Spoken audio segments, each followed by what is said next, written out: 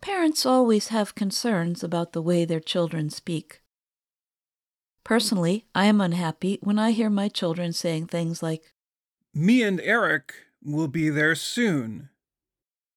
Now, I am learning that I should not worry. Over the past 20 years, English grammar teachers have developed some powerful new tools to learn about how people really use English. One such tool is the Corpus of Contemporary American English, or COCA. A corpus is a collection of language samples drawn from books, speeches, television programs, and online work. Researchers use computers to study the corpus. The COCA website says the purpose of looking at this body of information is to find out how native speakers actually speak and write, and how often people use individual words and expressions. As a result, the advice in grammar books has been changing. One of those rules is how to handle compound subjects. A sentence's subject is the person, place, or thing that is doing something or being something. Some call the subject the actor in the sentence. A compound subject means more than one person, place, or thing is doing or being something. They are joined with a word such as "and" to make the subject of a sentence. Some English language experts say that when you speak about yourself and someone else, you should speak of yourself last.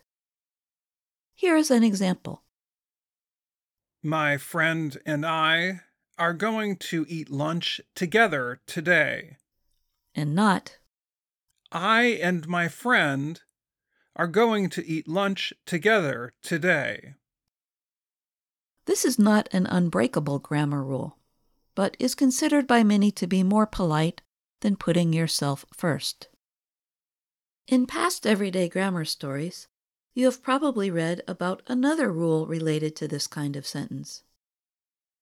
That is, you should use the subject pronoun I and not the object pronoun me when you are an actor in a sentence, as in this example.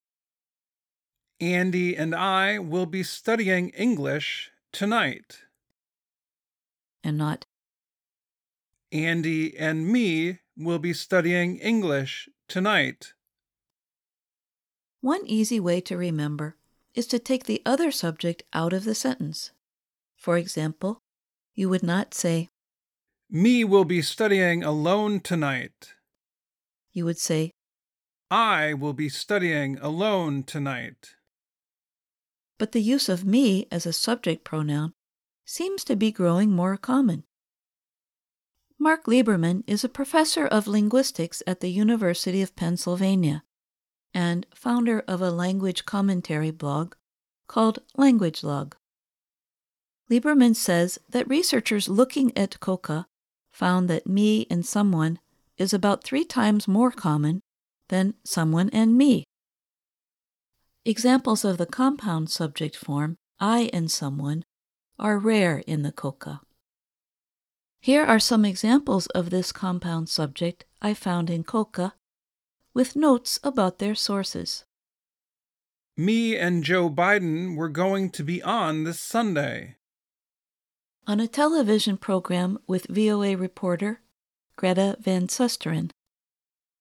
Me and Kelly, we hang out. On a television program Without a Trace. So what should you do as an English learner? You cannot go wrong by using someone and I for your compound subjects. It is correct. But if you break the rule, people will still understand what you are saying. We leave you with an excellent musical example of the me and someone form of the compound subject.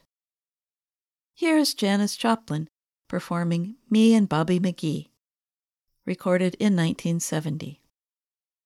Freedom is just another word for nothing left to lose.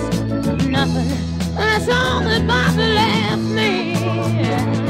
But if feeling good was easy down when he sang the blues, hey, feeling good was was good enough for me.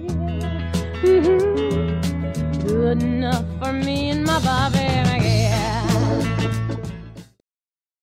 I'm Jill Robbins.